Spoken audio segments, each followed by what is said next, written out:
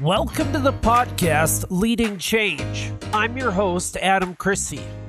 Our guest today, super amazing guy, talks about music and leadership. This particular podcast is going to be about leadership because it's on podcast Leading Change, you know.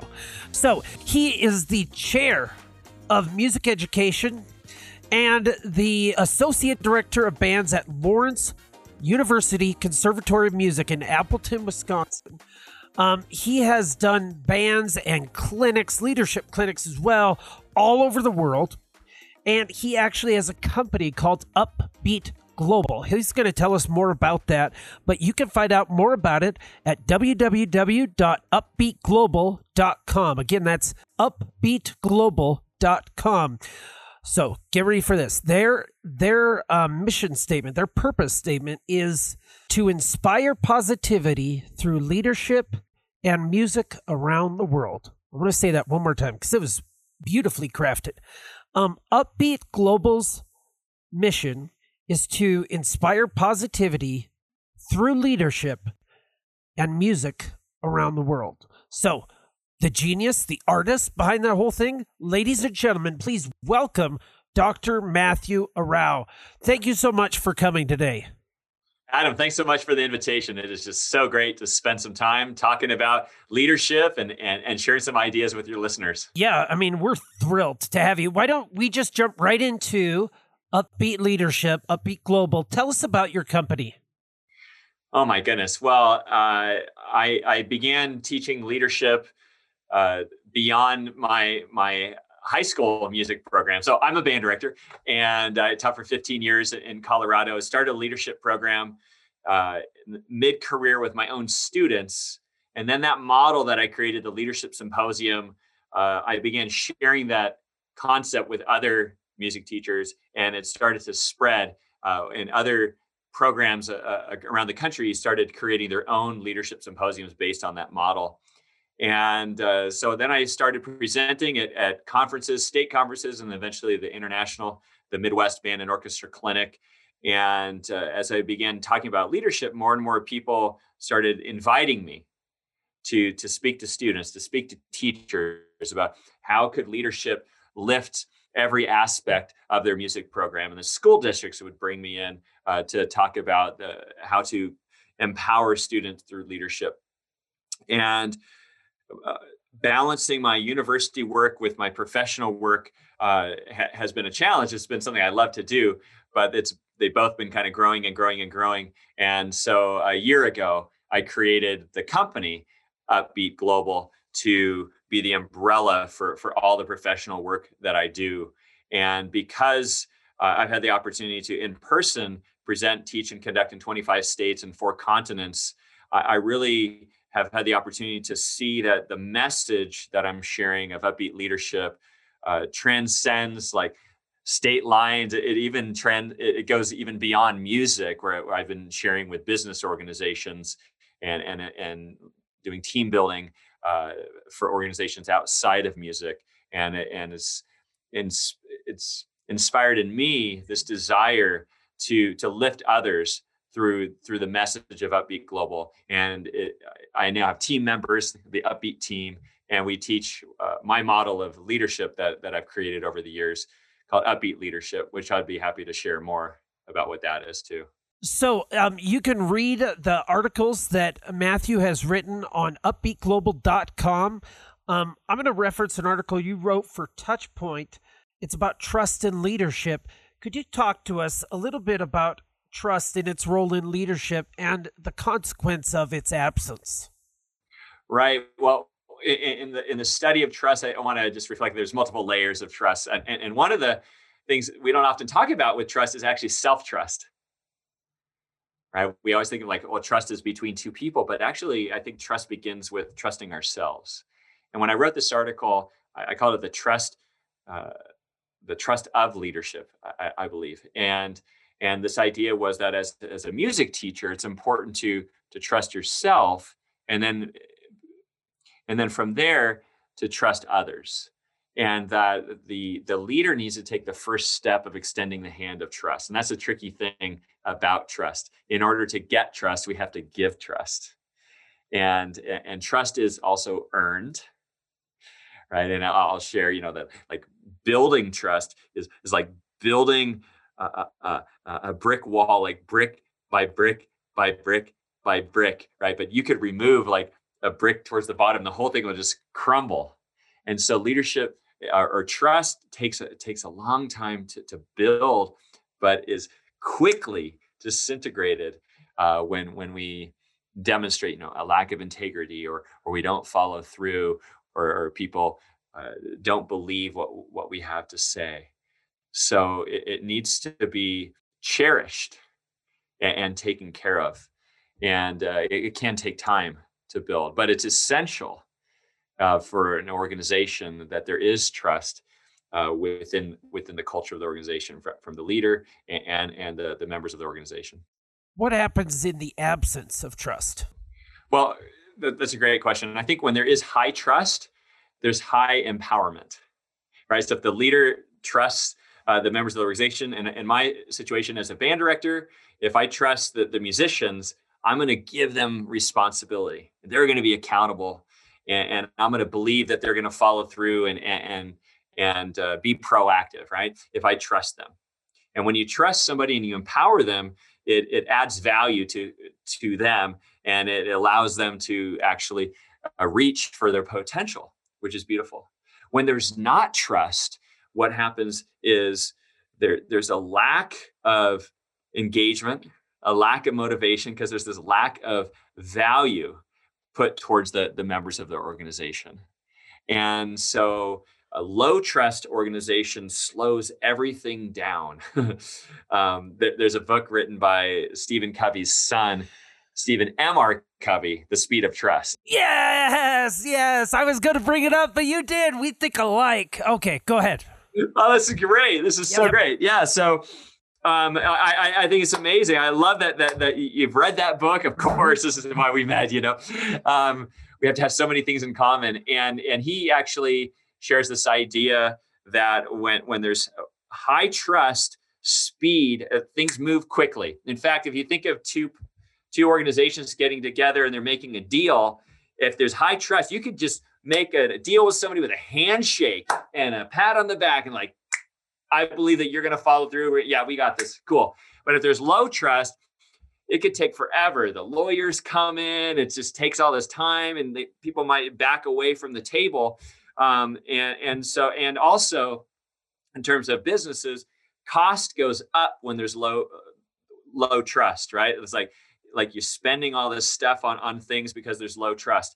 But when there's high trust, cost goes down, profits go up, and speed goes up. So you can move really, really quickly when there's trust in an organization. And when you apply that in the music world, when there's high trust, there's so much collaboration. And I find there's a lot more joy in a music ensemble when there's trust, because the students trust that the director, the conductor has their best interests at heart. So when you ask them to do something, it's like, yeah, let's do it, because we have the same goal in mind. We're moving in the same direction. But when there's low trust, it's like we could be moving this confrontational conductor versus student versus student. And the drama that ensues, it just weighs everybody down, and we don't get to maximize our potential and make progress towards our goal. So trust is like essential. And that's why I included that in the article.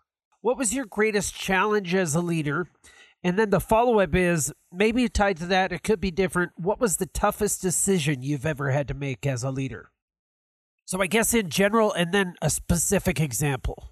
Okay, well, the greatest challenge I've had, it's happened twice, was when I took over an organization. But I'll focus on one. When I took over the middle school band in my second year of teaching, I was following a director who had been there for many years, beloved, students loved her, and I really struggled following her and had some resistance from the older students, which were the eighth graders. Fast forward 8 years later, I'm moving to the high school, taking over the high school. Director had been there for many years, highly successful. Again, massive resistance from the older students, particularly the senior class. And I arrived with less experience And so, you could say I wasn't at the level of my predecessor. Right? I had a huge learning curve to catch up, and that resistance and working intentionally against me in the beginning was very difficult. But because of the earlier experience in my career, I realized that you just got to stick with it. You just got to persevere. But I do remember those challenging times, and it would have been easy just to give up. So what was the toughest decision you've had to make? Yeah. So, man, I really hope that it's not deciding whether to do this podcast or not. that's a good one. I'll tell you the decisions I really have hated to have to make as a leader is when auditions for drum major in when I was a high school director, and when students would be auditioning for leadership positions. The hardest thing, the thing I hated doing the most was not was cutting students. Not every student could be drum major, and letting them know that they weren't going to be able to be drum major or the leadership position. That was just really hard for me to share that news with students. So, and that might be similar in a business to having to lay off an employee. Have you figured out a template to use yet? Or a way that you usually do it? Like, I'm going to start with something positive and then I'm going to slam them. Sandwich? No, it was, we'd put the list on the wall, and then the kids would come and see that that's how it was done. And then, we'd have the office door open to talk with students, but inevitably there were tears, and that was tough. That's kind of funny in the sense that I know people that they would post that list, and then they'd post that list, and kids would come up to it, and before they turned around, you heard its tires screeching out the driveway, like they were not going to wait. But you'll actually open yourself up to talk about that. That must be, that's a vulnerable position you're putting yourself in. Oh yeah, that's for sure. But I felt that the students deserved it because, they put themselves out there. They were vulnerable. They went for it, right? And going for it in life, we want our students to do that. We want them to have courage and pursue their dreams. And I also talked about failure a lot with my students, and fail forward, and that success comes with falling down, and it's falling down is part of getting better. If you're not falling and down, or metaphorically skinning your knee, or you got to have some skin in the game, and when you're going for it, there's going to be some struggles, and so we would talk about that and share that. So I'm not saying that made it easier for my students when they didn't get the positions they wanted to, but at least we discussed it. Okay, so let's talk a little bit about movies, shall we? Or one movie in particular. It can be more than one, but what would you say has been a movie you really love to watch based on its leadership example? Well, that's really interesting. So for me, I believe, that leadership is inspiring and encouraging others to achieve their full potential. That's my definition of leadership, right? And I also believe that leadership comes from within, right? And it's this whole idea, in order to trust others, we need to trust ourselves first. In order to show kindness or compassion to others, we need to begin with showing kindness or compassion to ourselves. So I believe that leadership comes from within, and an example of that for me is Rocky. Hey. Yeah, and this whole idea, the underdog, right? But he didn't give up. And so he was self-led, right? And he had his coach Mickey, but Rocky was this model of perseverance and not giving up and pushing through. But in terms of a leader in a movie, and this might be a surprise, but it's Empire Strikes Back. You want to know why?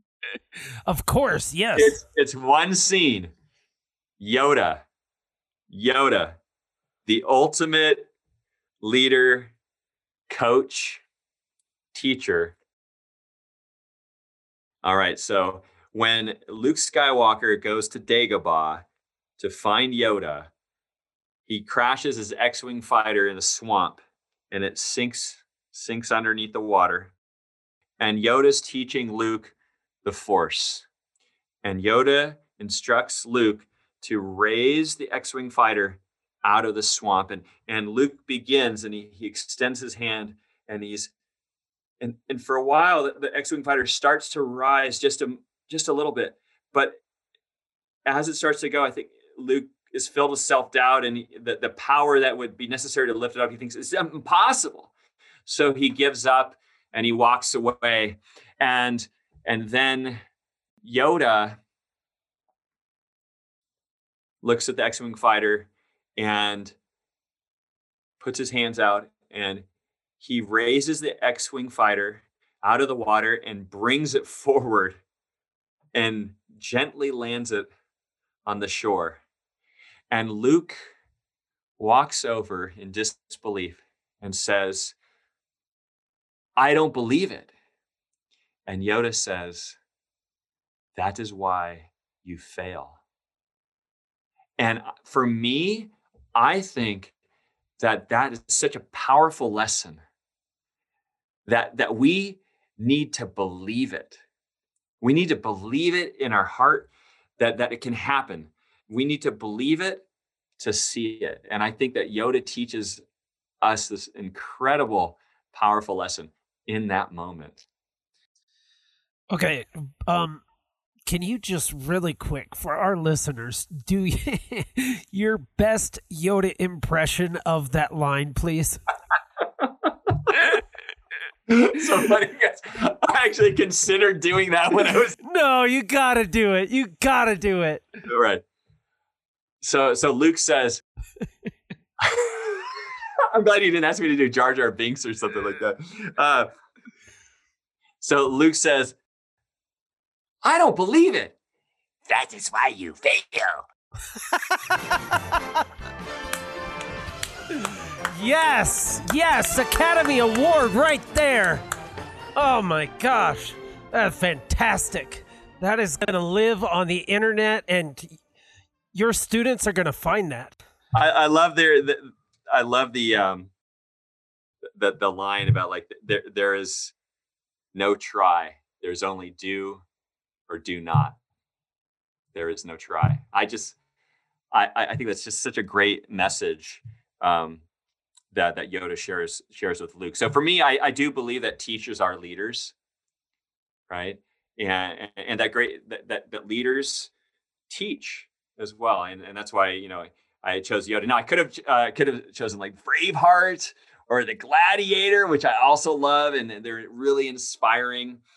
And the Braveheart scene, freedom, like that inspiration, the Mel Gibson, William Wallace, like leading the charge.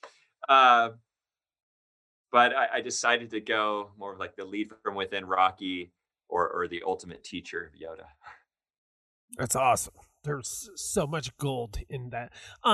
So what I was thinking is, as you were mentioning that is, and I'd be interested in talking about the comparisons of that scene and the scene in the Bible where Jesus wants Peter to walk on water, and when his faith sinks, he starts to sink. Do you see comparisons at all between those two? George Lucas was so well read, right? And read so much spiritual work in Eastern philosophy. And so I'm sure that he was, fluent in the Bible's teachings as well. I never thought about that, but that's so true, right? It's about faith.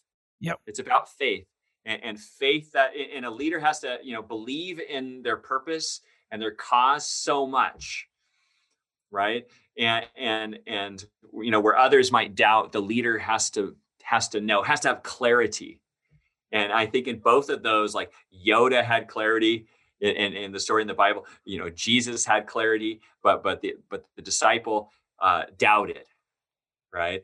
And while it's not always easy to have that sense of clarity and purpose, but when we do have that sense of purpose, and we know what we're about, then it's like when you know the why, the how and the what are revealed. And I just love that idea when you have a strong sense of purpose. You just had your own moment right there, your own Yoda moment. Say that one more time. When you know the why. When you know your why, the how and the what are revealed. Does that make sense? So like if you, because so much of us are like, what's my purpose? What's my meaning? What am I here for? And when you discover that, you'll figure out how to get there. If Yoda and Jesus had a baby, it'd be Matthew Arau. That's what I'm learning right now. I don't really know what to say. I'm going to step in it, whatever I say here. Who is on your Mount Rushmore of leaders? Your top 4 leaders, if you could carve into a wall somewhere, who would they be? Well, people that have been really influential on me, Nelson Mandela, Martin Luther King Jr., Mahatma Gandhi, and Mother Teresa. That's awesome. That's great. Okay, so I learned this from a guy named Bill Hybels. I don't know if you know who that is, but he was fantastic on leadership. He was the head of Willow Creek Church for a long time. And he said, like, there are these moments, they're called Popeye moments.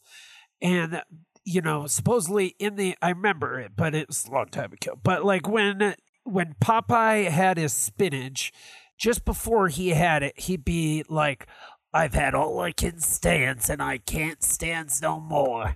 And like then I made him sound like a smoker. I don't think he's a smoker, but anyways, he would take the spinach and then like hulk up and then clobber people. What are the injustices of the world or the things that really get you fired up, or they made you at some point in your life say, I've had all I can stand and I can't stand no more. I'm going to stand against this one thing? Well, as a kid, I know that I was always standing up for the underdog. Maybe that's why that Rocky story really resonates with me. Is the kids that were picked on. I seem to always kind of like gravitate towards defending them or sticking up for them. And I think that maybe was like the beginning of this, my idea of justice, right? And what also drew me with this idea that, I might want to pursue law was to, be there to stick up for the person that didn't have as much. And so, an issue for me is poverty, and the separation of the massively wealthy and the have-nots. I see education as a change agent where we can help lift students up from wherever they are to help them, become the best version of themselves, so that hopefully they will be able to, find success in life. What has been your approach to battle racism in your field and in your life? Yeah, well, I think an important step is to always look within. Right? I think that to accept that I have blind spots, hidden biases, and to do my best to learn, grow, and listen. Right, whether that's reading more about the topic, talking with others that are more informed than I am, and in my profession, which is music education, being very proactive with selecting repertoire that is representative of underrepresented groups. I think that's really important because the world of band comes from more of a Western European military band tradition. And so many of our early composers have been white men. But through the years, there's been many more composers of color and many more women writing for band. And by bringing in works by people from other ethnicities, cultures, and gender, we're able to honor them and to give them voice through music. Also, it becomes like an on-ramp, a way for us to bring discussions about challenging, hard issues, whether it's about gun violence in America or racism, for example, in the United States, and opening up vulnerable, hard conversations with our students with music as the platform to spur those conversations. Well, one of the great parts about doing podcasts is I get to meet these wonderful people, these master teachers, master leaders from all over the country, all over the world. And once you hear from them, you're just kind of like, how have more people not heard of this person? Or how is this person not a household name? And your name is one of those names. I just think you are so knowledgeable and so credible on so many different things that we're just so thankful that you would help us and we could help introduce your name into the world so that you can help make change. And you do so at Upbeat Global. People can also connect with you where at? Hey, if you want to connect with me, and I'd love to connect with you, I'm on Facebook and Instagram and Twitter with my own name, Matthew Arau. And I have a business Facebook page, Upbeat Global. There's a group called Upbeat Leaders, which would be perfect for people listening to this podcast. That's on Facebook, right? That's on Facebook, yep. And then on Instagram, there's the upbeat.global as well. But you can connect and sign up for my mailing list on my website, upbeatglobal.com. There you'll also find many articles, videos, podcasts, resources, announcements about upcoming events. I do a lot of leadership events for students and directors, but I also present to business organizations, do team building events. And so really, I believe the message of Upbeat Global transcends beyond music, and the messages have been embraced, with a lot of excitement in all organizations that I've worked with.